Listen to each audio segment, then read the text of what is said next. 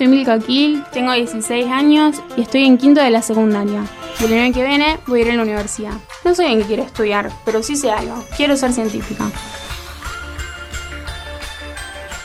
Este año voy a conocer todos los laboratorios de la UNR para ver qué se sigue ahí dentro y en cuál me gustaría trabajar.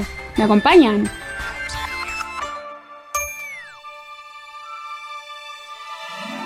Hoy visitamos el Laboratorio de Física del Plasma, que está en el Instituto de Física de Rosario, en la Siberia. En la puerta me recibió Ariel Dobri, que es licenciado y doctor en física, y me contó cómo es la historia reciente del instituto. Mira, este es el Instituto de Física de Rosario. Durante muchos años este instituto, yo diría 30 años, no tuvo edificio ni tuvo un lugar de trabajo. Nosotros trabajamos dispersos por toda la ciudad. Y esto formó parte, sin entrar en consideraciones puramente partidarias, del reflote que hubo en la inversión científica durante los años del gobierno anterior. Mientras caminamos por los pasillos, Ariel me contó qué hace un físico teórico como él metido en un laboratorio. Mi historia de investigación está más relacionado con temas de física teórica. Y a partir de hará unos 2 años o 3 me empecé a vincular con algunos de los laboratorios de acá del instituto para poder fabricar algunos de los materiales de los cuales yo venía estudiando. Quisimos fabricar primero un material muy novedoso, se llama grafeno, pero terminamos fabricando otro.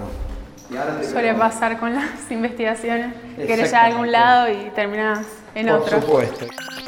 Llegamos, bueno, acá en el laboratorio, entré, soldaduras, instrumentos, hay 5 científicos y un pizarrón lleno de fórmulas, ley de Ohm, cosas así. Hay una mesada, toman mate, por lo que veo. Hola. ¿Y qué? Hola. ¿Qué tal? Tomen asiento, tomen asiento. No, está bien. Yo quiero ir viendo qué hay por acá, qué instrumentos, aparatos. Los aparatos estamos sentados acá. Bien. Nos toca visitar el Laboratorio del Plasma. Y te preguntarás, ¿qué es el plasma? Bueno, el plasma es un estado de la materia, como lo es el líquido, el sólido o el gaseoso. Con la curiosidad de que en este estado la materia no está neutra, tiene cargas positivas. Y me acordé de otra curiosidad. Cuando me dijeron que iba a venir a este laboratorio, yo pensaba de que es loco que el estado de plasma es como el que más está en el universo, pero sin embargo, vos le preguntás a la gente los estados de la materia y te dice el líquido, sólido, gaseoso. Sí. Todas las estrellas y constelaciones, digamos, de estrellas son básicamente de plasma. Entonces esa es la gran masa en la cual está la materia en el universo, y entonces la mayoría de la materia está en ese estado. Digamos, otro ejemplo más cercano es lo que se puede ver en las auroras boreales. Los campos magnéticos terrestres atrapan las partículas cargadas que se ionizan a través de las cargas que emite el Sol, y entonces esas partículas cargadas quedan atrapadas y forman esas figuras. Él es Bernardo Gómez, el director del laboratorio, y es doctor en física.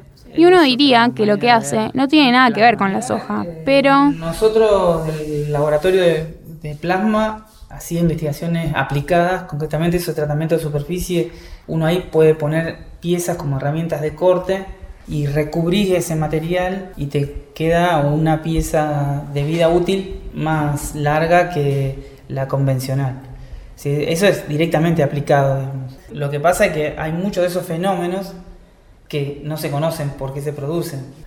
Las piezas son nitruradas, digamos, de esta forma, y el proceso de nitruración del acero los chinos lo hacían en su espada, hirviendo soja.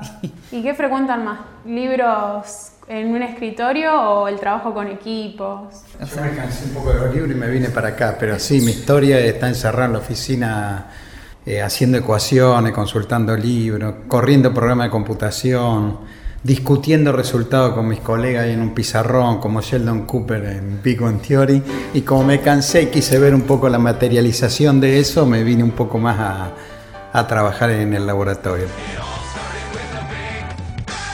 O sea que van de los libros al laboratorio y del laboratorio a los libros. Eso me gusta. Por otro lado, la parte experimental, tenemos que estar al tanto de todo lo que se publica. Basarse en la teoría para... Claro, que a veces uno de esas cosas no las encuentra en libros, porque los libros enseguida se desactualizan en relación a los experimentos. Digamos, uno está al día en relación a las revistas científicas que va siguiendo. Igual, suena divertido, pero no hay que olvidar que esto también es un trabajo. Y una parte de nuestro trabajo, vos preguntás si teníamos un protocolo en cierta etapa, es justamente la de relevamiento bibliográfico y la de redacción de nuestros resultados. Eso también nos lleva bastante, o sea, los trabajos son evaluados por referees, tenemos toda una etapa de discusión con los referees. Donde bueno, la hora referí, por hoy terminamos acá.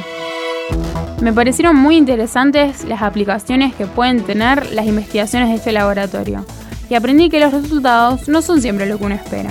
Es interesante que aunque las hipótesis pueden fallar una y otra vez, la investigación en sí no fracasa, porque siempre se puede aprender algo nuevo.